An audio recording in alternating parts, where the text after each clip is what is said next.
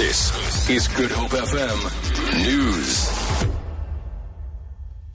4 people have died after their shack was destroyed by a fire at the Bloekombos informal settlement in Kraaifontein early this morning.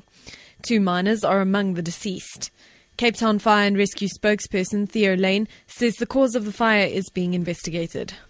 We responded to Bloekombos informal settlement where we had one informal structure that was destroyed by fire. It left 1 adult male, 1 adult female and 2 children with fatal burns. The cause of the fire is undetermined and the incident was handed over to the South African Police Services for their investigation.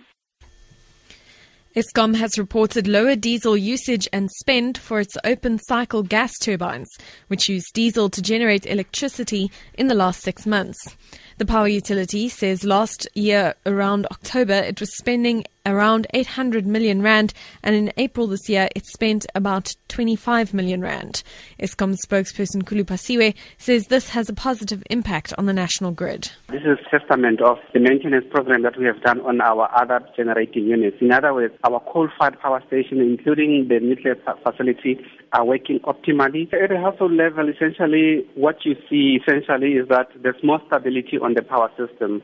And as we have said before, we have now gone for 9 months without load shedding, and our plan is to go through this period in winter and beyond without load shedding at all. Eligible voters have until tomorrow to register to vote in the 2016 local government elections. The voters' roll will close tomorrow at 5 in the afternoon. It is also the last day for people to confirm accuracy of their details on the voters' roll with their local IEC officers. Cooperative Governance Minister Des van Rooyen says this is to ensure that the IEC has ample time to conclude voting logistics. The IEC is expected to be given time to start doing the necessary procurement for the election centers, but also do the necessary determination of the composition of the voters' roll. We think by proclaiming tomorrow, that will give them enough time before the 3rd of August. So indeed, tomorrow we will be gathering, and at 5 o'clock, the voters' roll will be closed. And Austrians could become the first European Union country to elect a far-right president today.